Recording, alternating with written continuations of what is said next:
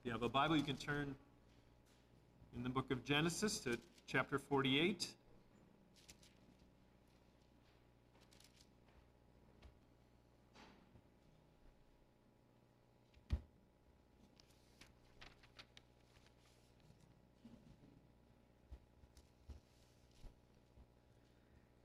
Continuing to read through the book of Genesis, we come to chapter 48, and we'll read the whole chapter, verses 1 through 22.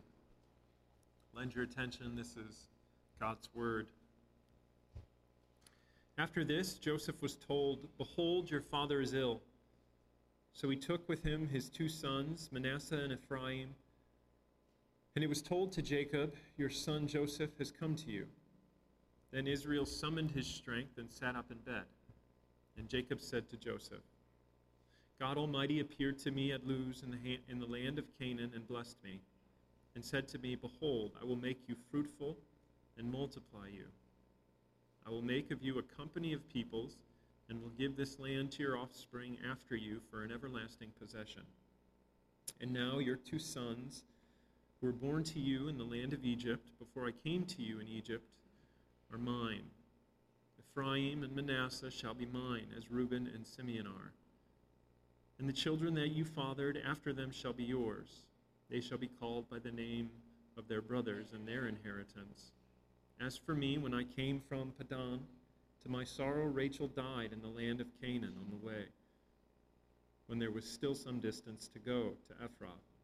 And I buried her there on the way to Ephrath, that is, Bethlehem. When Israel saw Joseph's sons, he said, 'Who are these?' Joseph said to his father, 'They are my sons, whom God has given me here.' And he said, 'Bring them to me, please, that I may bless them.'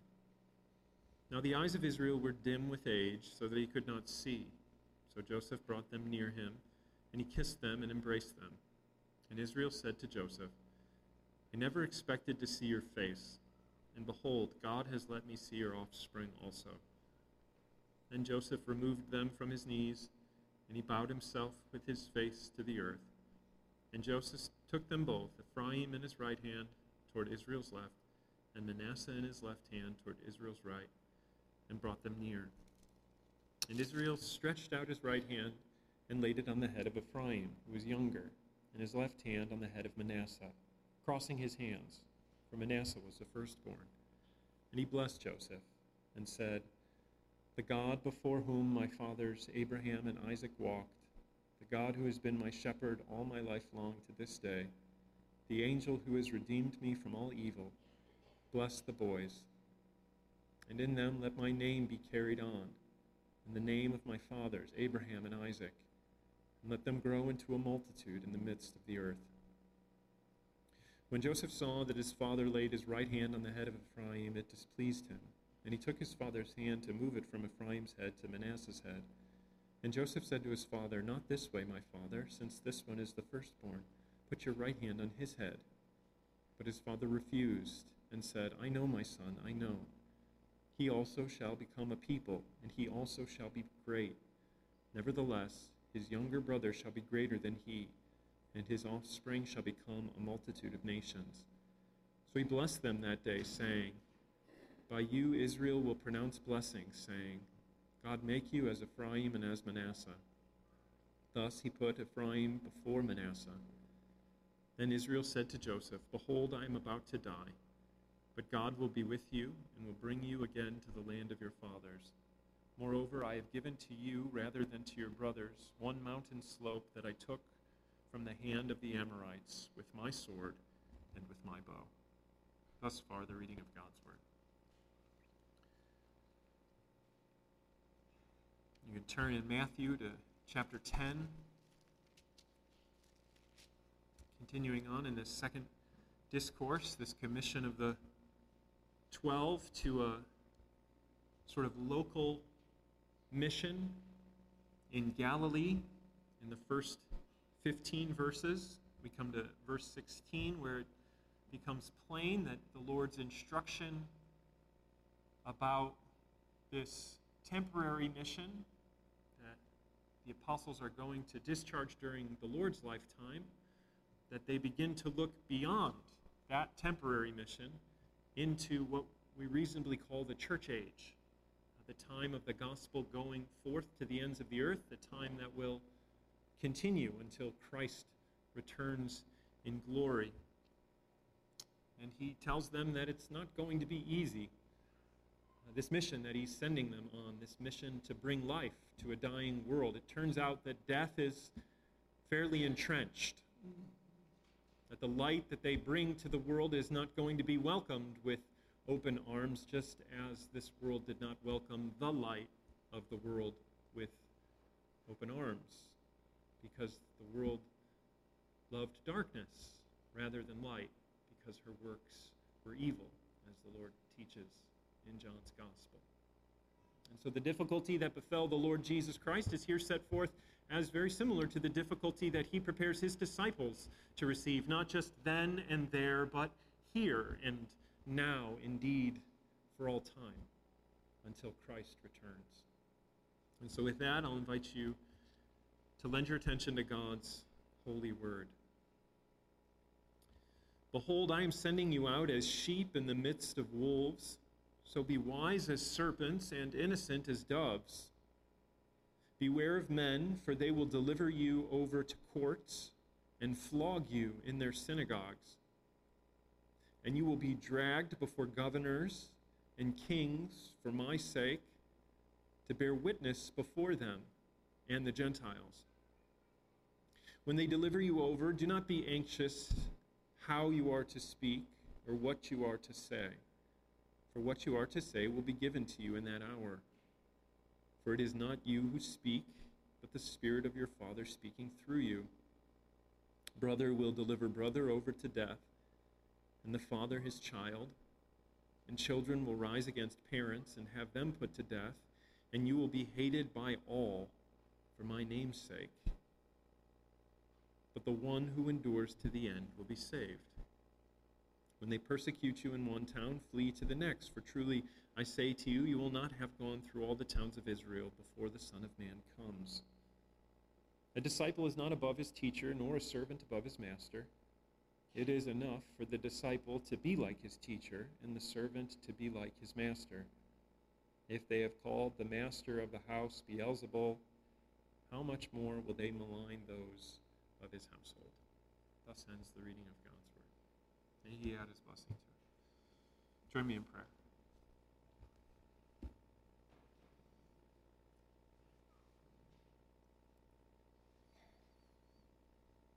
Father, we bless and praise your name for your word, which is true and truth, for the ministry of the Lord Jesus Christ, who deals with us truthfully and well. Even as hard words and difficult words are delivered, we know that you uphold us and you sustain us, and for your people, Lord, you position us to benefit from them, to receive of them rightly. And so we ask now that you would enable us to receive of these words rightly, that we would draw from them the encouragement which Christ would have us take, and that you would be pleased, O Lord, to sustain us in faith as you exalt the shepherd, the king, the one in whom we are confident, the one in whom we are strong, not being strong in and of ourselves, for we are but sheep, helpless, weak, prone to wander, left to ourselves. But the shepherd is strong. You have been pleased to place us in him, and indeed to seal our hearts with the Holy Spirit.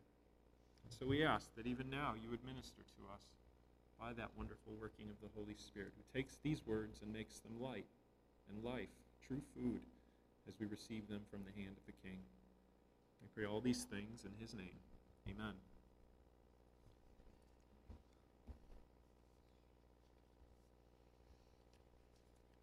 The Christian life is full of difficulties and dangers. Scripture teaches that plainly. Perhaps one of the more perplexing difficulties is the call to do good to people who may be actively trying to harm you, and who may be actively despising you for the good that you are trying to do them.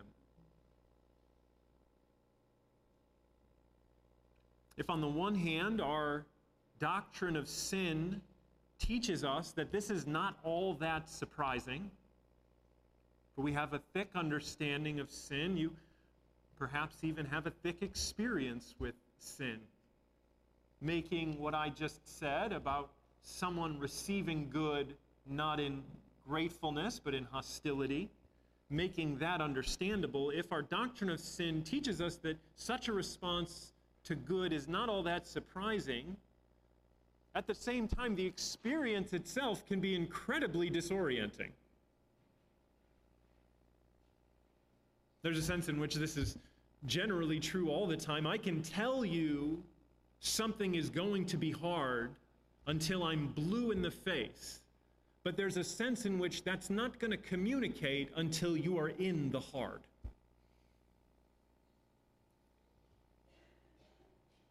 So it is for this most perplexing layer of the Christian faith that sometimes an earnest attempt to do good to someone, to do true good to someone, is met not with a receptivity, but with a hostility. And if we're honest with ourselves, the first flash of opposition from others in our attempts to do them good is often enough to send us either into fight or flight. The first whiff of hesitancy is often enough to send us into fight or flight. I trust you know this. And yet the call remains. It's not a unique call, for it is one that Christ himself discharged to this world, a world that we already indicated was not waiting to receive him with open arms, as it were, but rather a world entrenched in darkness, which hated him because he was the light. So we're already positioned to marvel at our Lord once more. I hope you don't tire of that, marveling at the King and his excellencies. But here, we're marveling at the Lord's resolve to do true good. Not to the neutral, not to the receptive, but to those who crucified him. We've highlighted that before, but I'd really like to draw your attention to his resolve. To the resolve that such a course required in carrying it out unto its dreadful conclusion. For he loved not in the face of open arms, but in the face of the most intense hatred, hostility, misunderstanding, and egregious injustice that the world has ever seen. Behold your King, beloved. He is wonderful. It's helpful to remember at the outset because he sends us as his followers to walk a similar way. To resolve to do good, true good in the sharing of the gospel or in the discharge of Christian good deeds to our neighbors who very well may despise us for that very fact.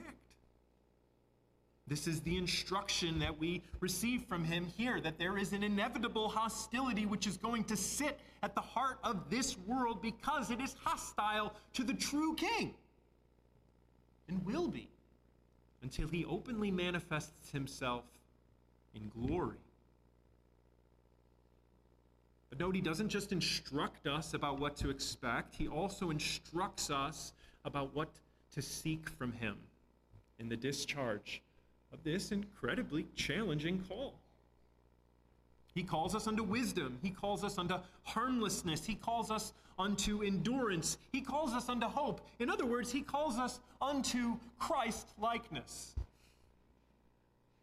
For everything which we see commended here as that which we are to seek was embodied by him perfectly as the Lamb of God who conducted himself in perfect innocence in the discharge of his messianic mission. So let's heed these words of instruction and encouragement from the shepherd, who was also the lamb, and who now leads lambs as the shepherd. So first, we consider that we are sent into difficulty. Second, we consider that we are sent by the king. And third, we consider that we are equipped by the king. Sent into difficulty, sent by the king, equipped by the king. So first, we're sent into difficulty. He's sending them here not just to bring the good news of the kingdom of God, but we do well to remember, but also to do good to them in the light of that kingdom. Now, we said that that good served a very specific purpose, but if you go to the section before this, they are to heal the sick, to raise the dead, to dispel demons, all of which would have been temporal good that likely would have been received by those who believed and those who didn't. Their mission was the same. Nonetheless, so he sends them out to bring this good news of salvation, and then he says, oh yes, by the way, they're going to hate you for it. Verse 16 opens, I send you out as sheep among wolves. And then verse 22, you will be hated by all for my name's sake, or on account of my name.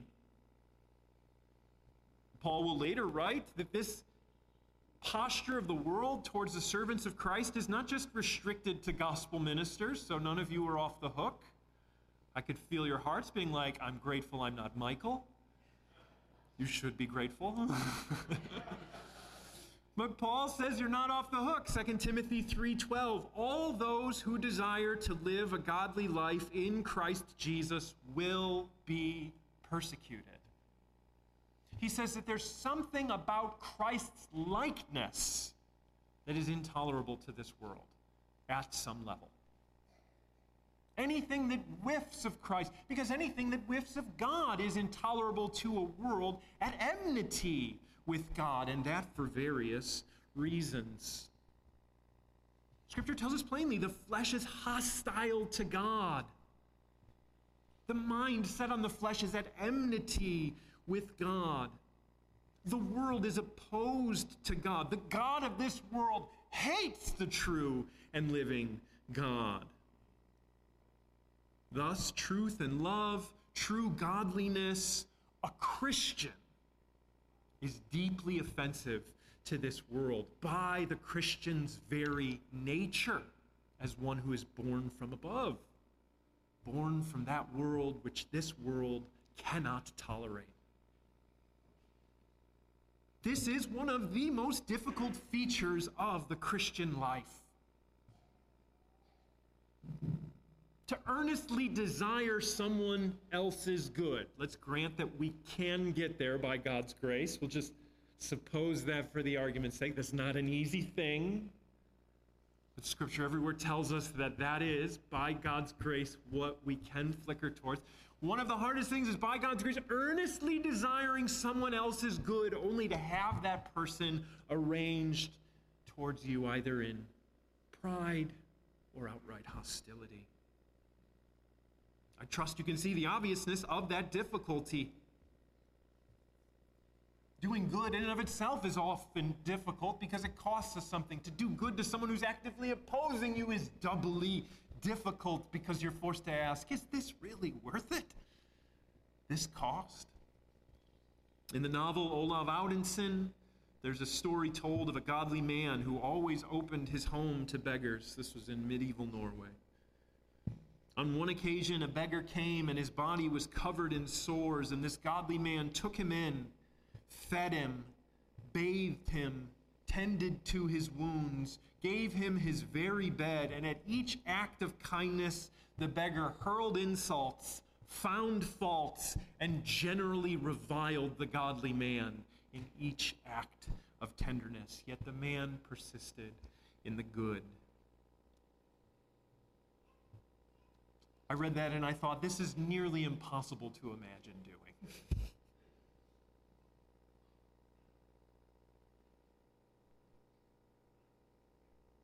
How quickly would you abandon that course? quickly have you abandoned that course? Why? Because we have so little resolve for the doing of good at cost for the glory of God. Fair? So once more, we come back to that resolve of our Lord. The passage highlighting this comes in Isaiah 50, verses 6 and 7. I gave my back to those who strike, my cheeks to those who pull out the beard. I hid not my face from disgrace and spitting, but the Lord God helps me. Therefore I have not been disgraced. Therefore I have set my face like flint, and I know that I shall not be put to shame. The reality he is enmeshed in is dreadful. The slapping of the face, the striking of the back, the pulling of the beards, disgrace and difficulty on all sides administered to him by hands that weren't worthy to touch him. And yet it was not in response to them that he acted, but rather in response to the truth of his Father's care and the messianic mission he had come to carry out for the very ones whose hands mistreated him, and thus he set his face like flint towards Jerusalem in resolve. A face like flint as he carried out his messianic commission. Opposed, reviled, despised, mocked, yet he persevered in love to the end. Beloved, what other worldly love? No? What other worldly love? No? And notice also, this is not something he did casually, offhandedly. We pick up and set down casual endeavors as if they're nothing. No, this is something that required a divine resolve.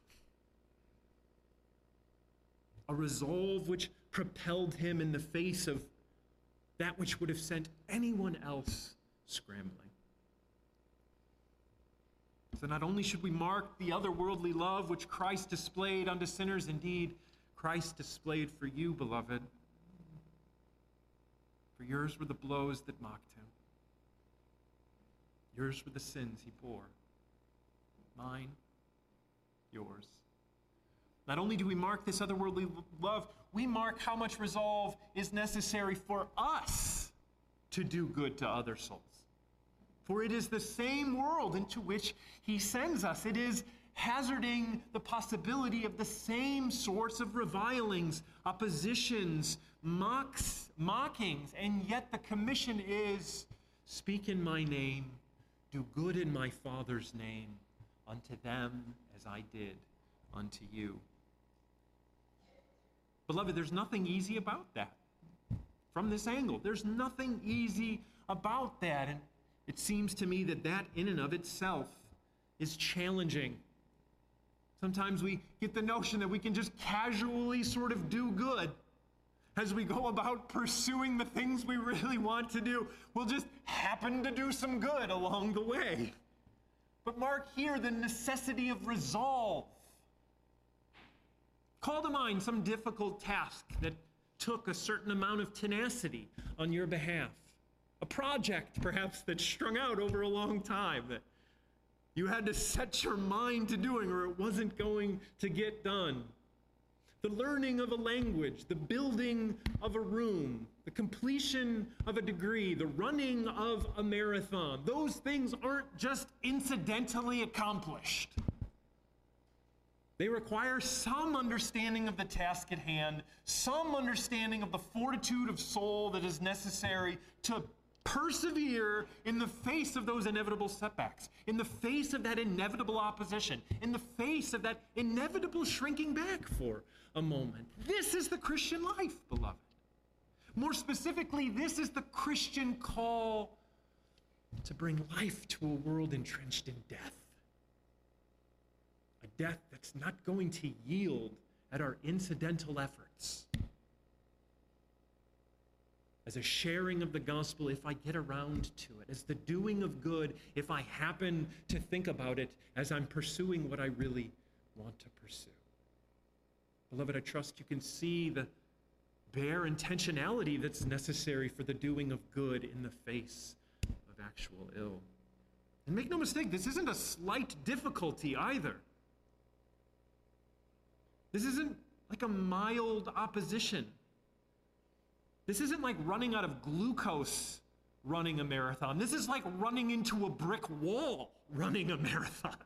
Glucose, I've been told, is much easier for your body to burn as fuel, so if you don't know that, that illustration was lost on you.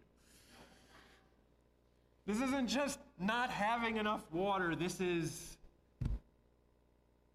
being met by a brick wall.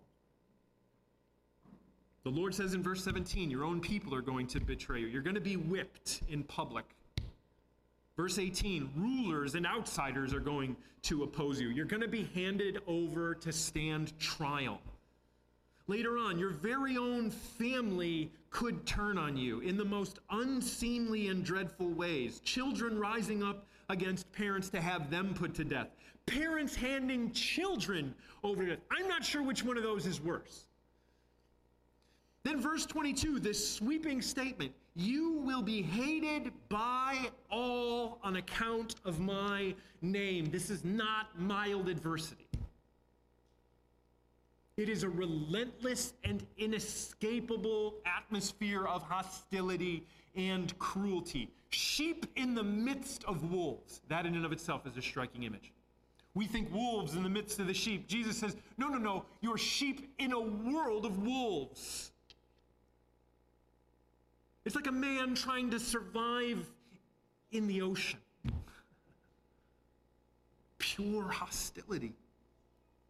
The prophet Amos uses a vivid picture to capture a similar sense of the relentlessness of hostility.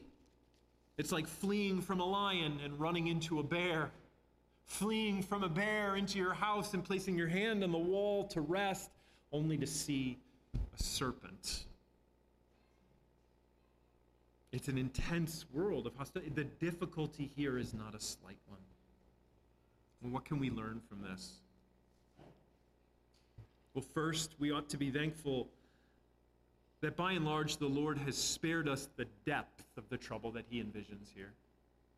Make no mistakes, there have been seasons where families have betrayed each other unto death.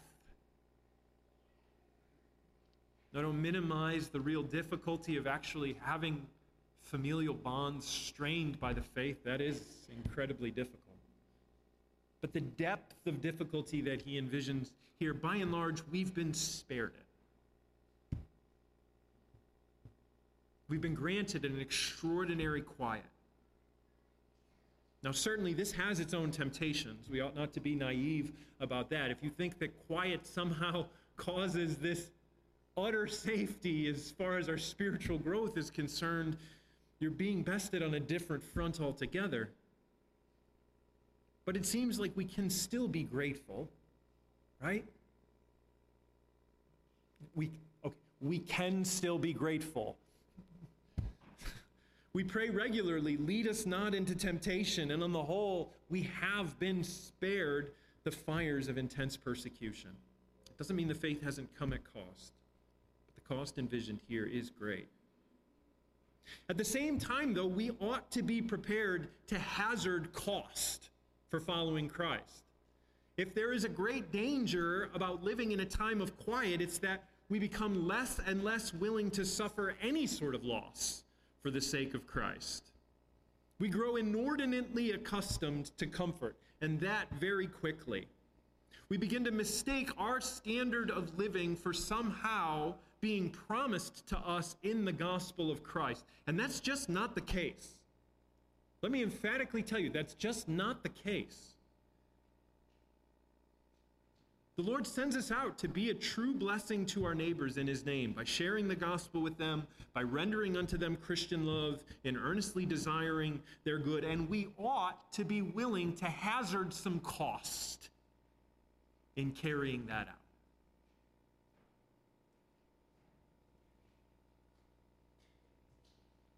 And if the hearts of our neighbors don't yield immediately to those sorts of efforts, that ought not to surprise us, nor it ought to deter us from the course that Christ sets out here.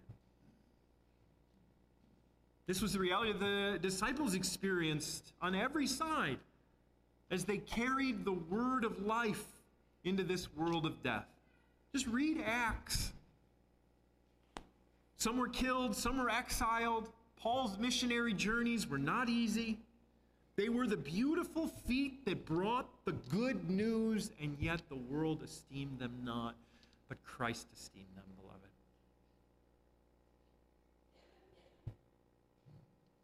And to sit in the gaze of the King and to earnestly labor for the prospect of hearing, "Well done, good and faithful service," this is what prodded them on. Why did they go?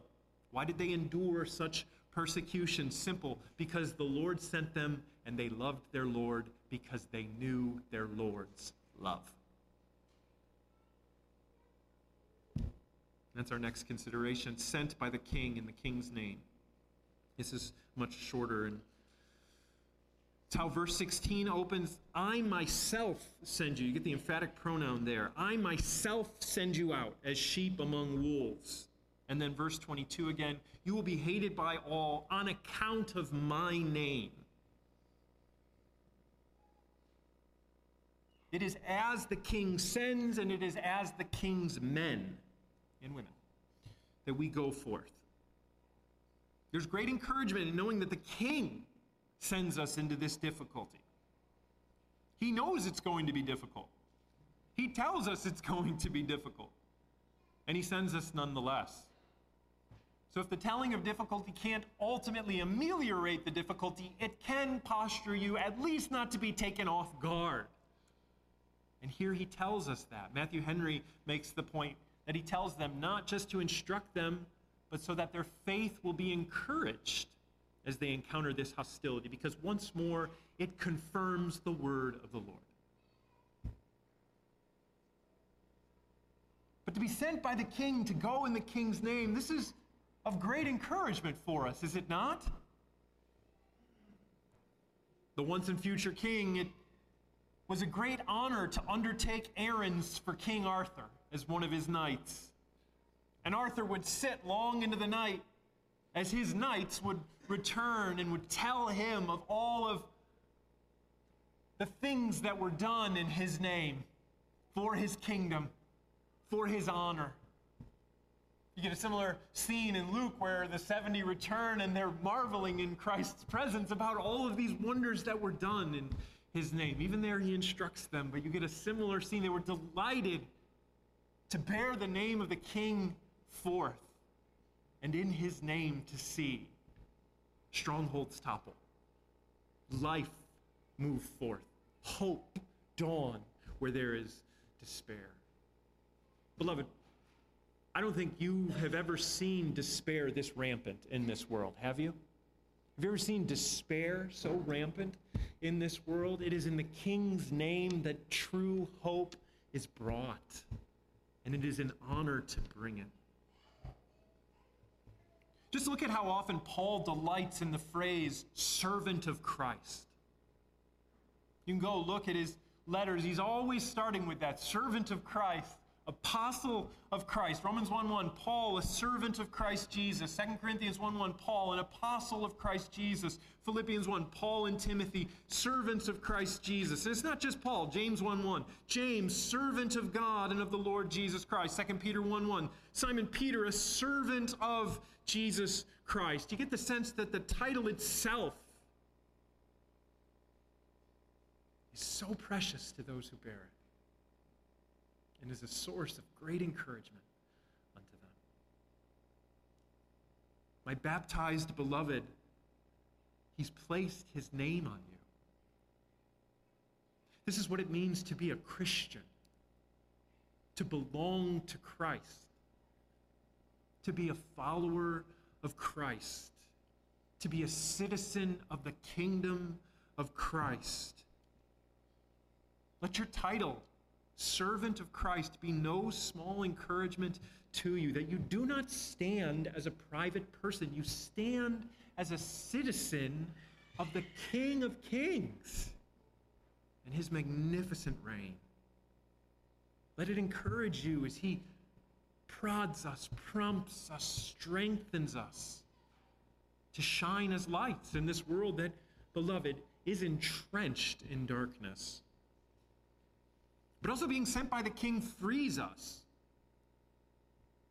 And by this I mean that the Lord calls us to share the gospel and to love our enemies, and then entrust the results to Him. It seems to me that we take things far too personally, on the whole.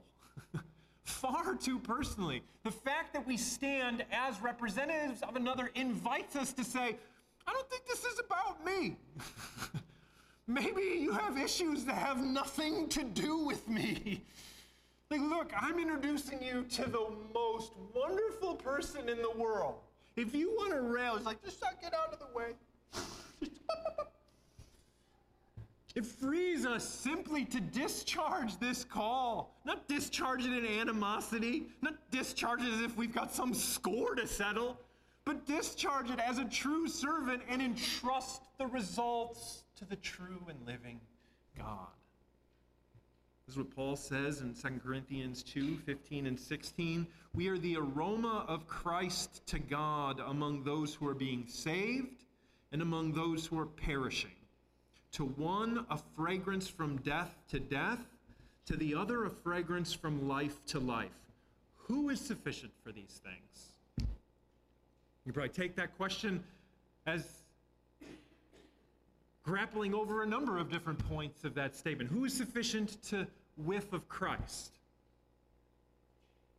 when we still whiff of the flesh and death? Who is sufficient for that? Who is sufficient to understand God's purposes, that some are being saved and some are being hardened as the gospel is set forth? Who's sufficient for that? Who's sufficient to endure as that death unto death inevitably resounds upon the messenger, even though they're no more than a messenger? Who is sufficient for that? Who is sufficient for these things? He asks, and then elsewhere answers, our sufficiency is from the Lord. He is the one who makes us whiff of Christ. He is the one who contents us with what He has revealed in His Word. He is the one who equips us with endurance, even if a world aims its hatred towards the servants when it's really the king with whom they take issue. But for us, beloved, we do well to remember that it's with the king that the world takes issue. And thus we're freed to discharge this and not take things so personally. But that also reminds us that we ought to be constrained by this title, by which I mean the Lord warns us that the world very well may hate us as we act as Christians, but we are constrained to make sure that the world hates us because we're acting as Christians and not because we can be very unpleasant. Peter writes, if you suffer persecution, make sure it is because you are a Christian. Let none of you suffer as an evildoer or as a meddler. Yet if anyone suffers as a Christian, let him not be ashamed. We do well to recall that indeed, as we whiff of Christ, there is a sense in which the world might turn with the cruelty of wolves upon the one they sniff out. But we also do well not to baptize our sin, thinking that somehow everything that we do and any displeasure that we might incur is because we're Christians. I trust you're not so naive as to think that you still can't give actual offense to your unbelieving neighbor. In that case, what's the call? Go apologize to your unbelieving neighbor and tell them you didn't act as a Christian ought to act. Not store up animosity in your heart because they don't like you because you're a Christian. You're fooling yourself and you're harming them. That's the course. It frees us, beloved, but it also constrains us. I've gone long. I have a really good third point that I'm going to truncate. Who is sufficient for these things? None of us, but the King does equip us, which is the final point.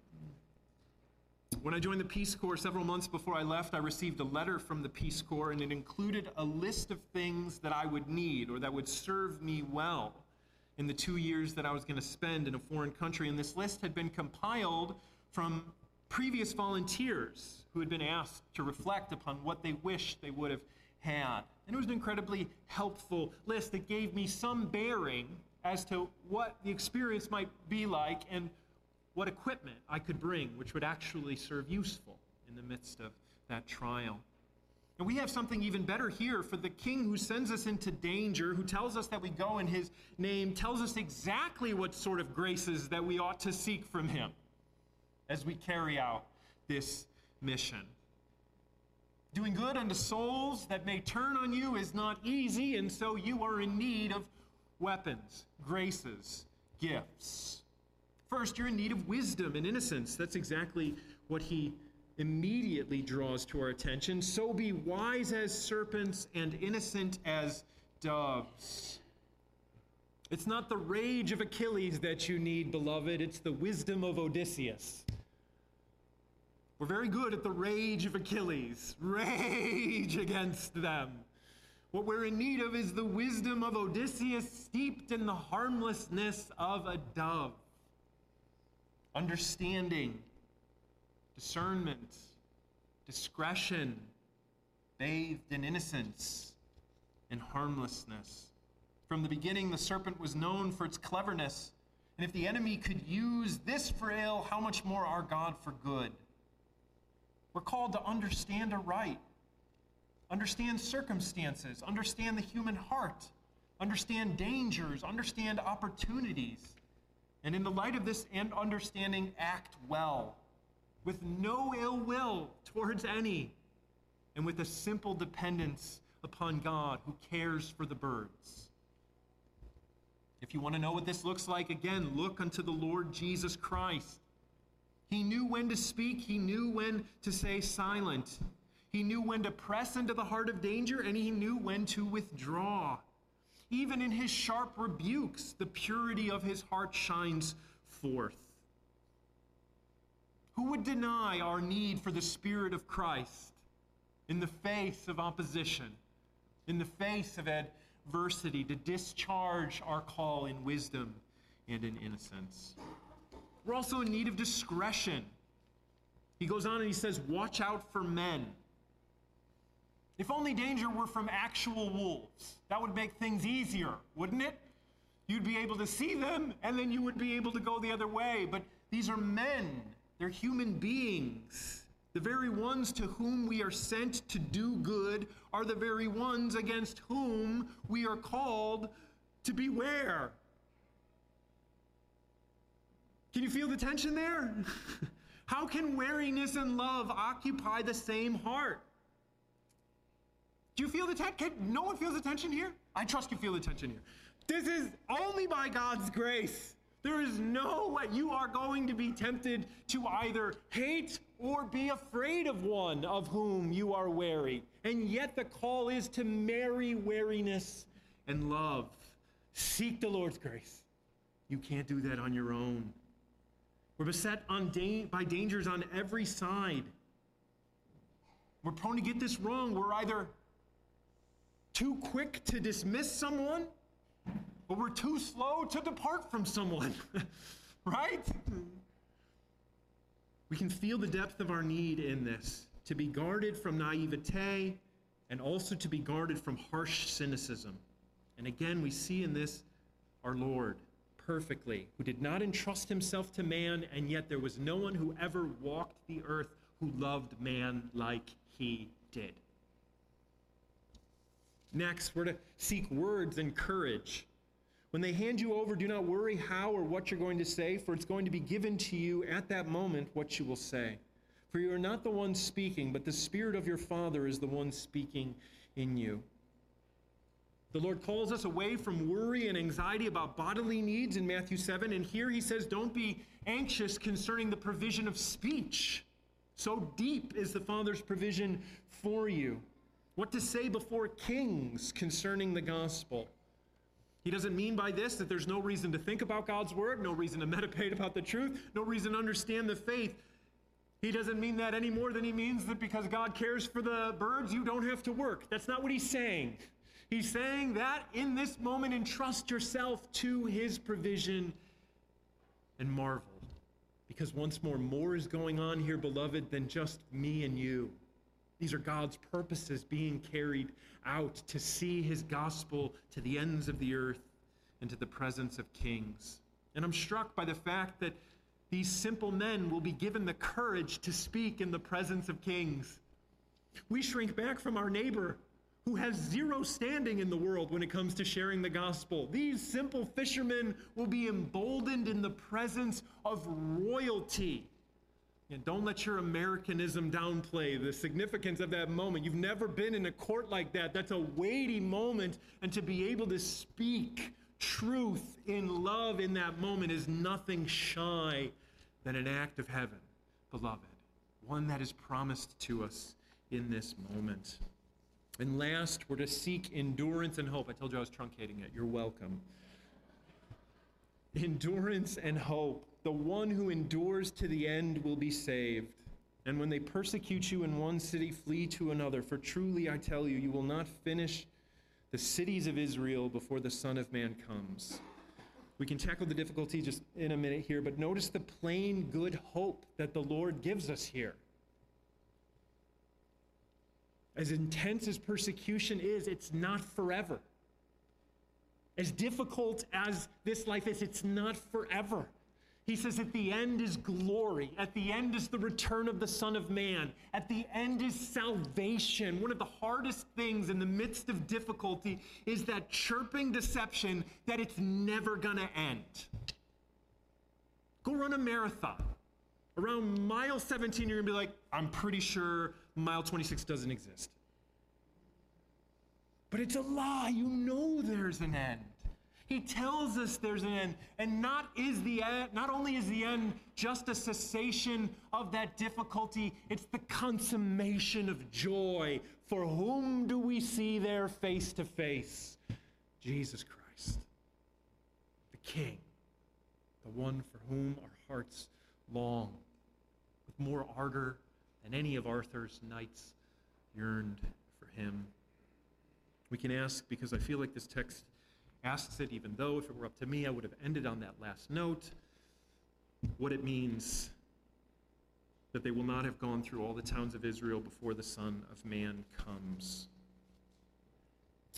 You're not going to be surprised that there's different opinions on this matter, and the most likely of the opinions, as it seems to me, are the following.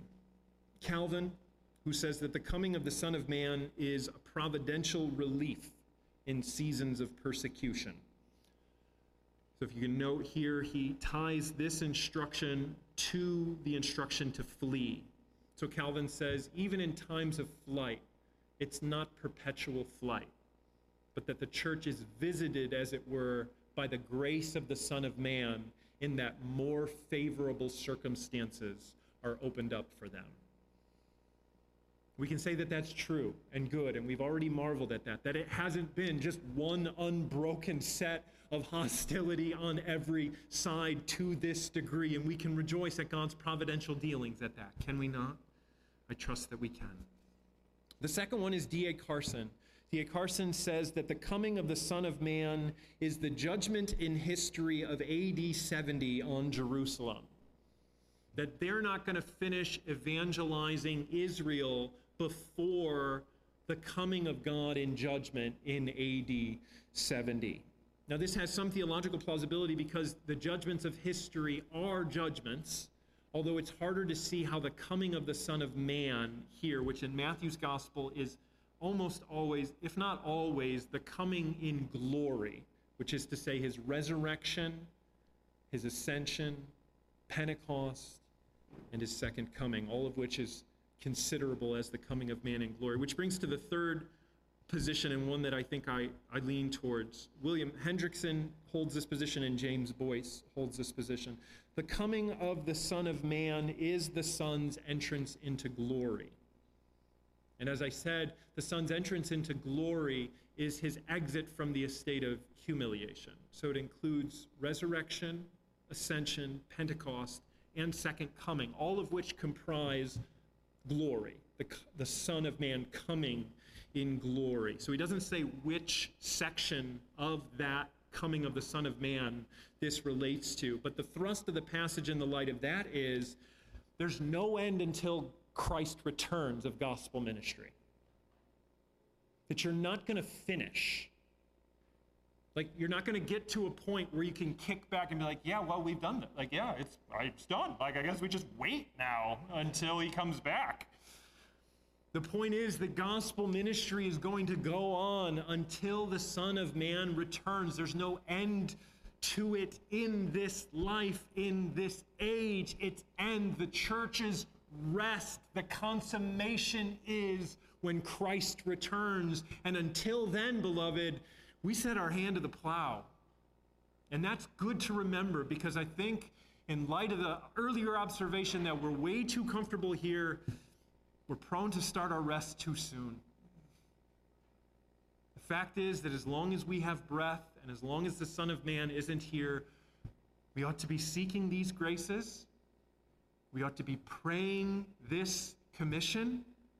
And we ought to expect that the world very well may rise up in hostility as we continue to devote ourselves in the name of the King to the King's mission, namely the declaration of the forgiveness of sins and the discharge of true works of love unto the glory of God, come what may. Let's pray. Almighty God and Father, we do give you thanks for your word. We pray that you would edify us by it, that you would strengthen us in it, O Lord, that you would galvanize a resolve in our heart to hazard the difficulty as Christ hazarded the difficulty, to follow in his footsteps, Lord, as the Spirit leads us and guides us and works, Father, in ways of which we are not even fully aware, to magnify your name in the declaration of the gospel and the doing of true good works in the name of Christ. Be pleased, O Lord, to work this out in and among us, for we ask in Christ. Amen.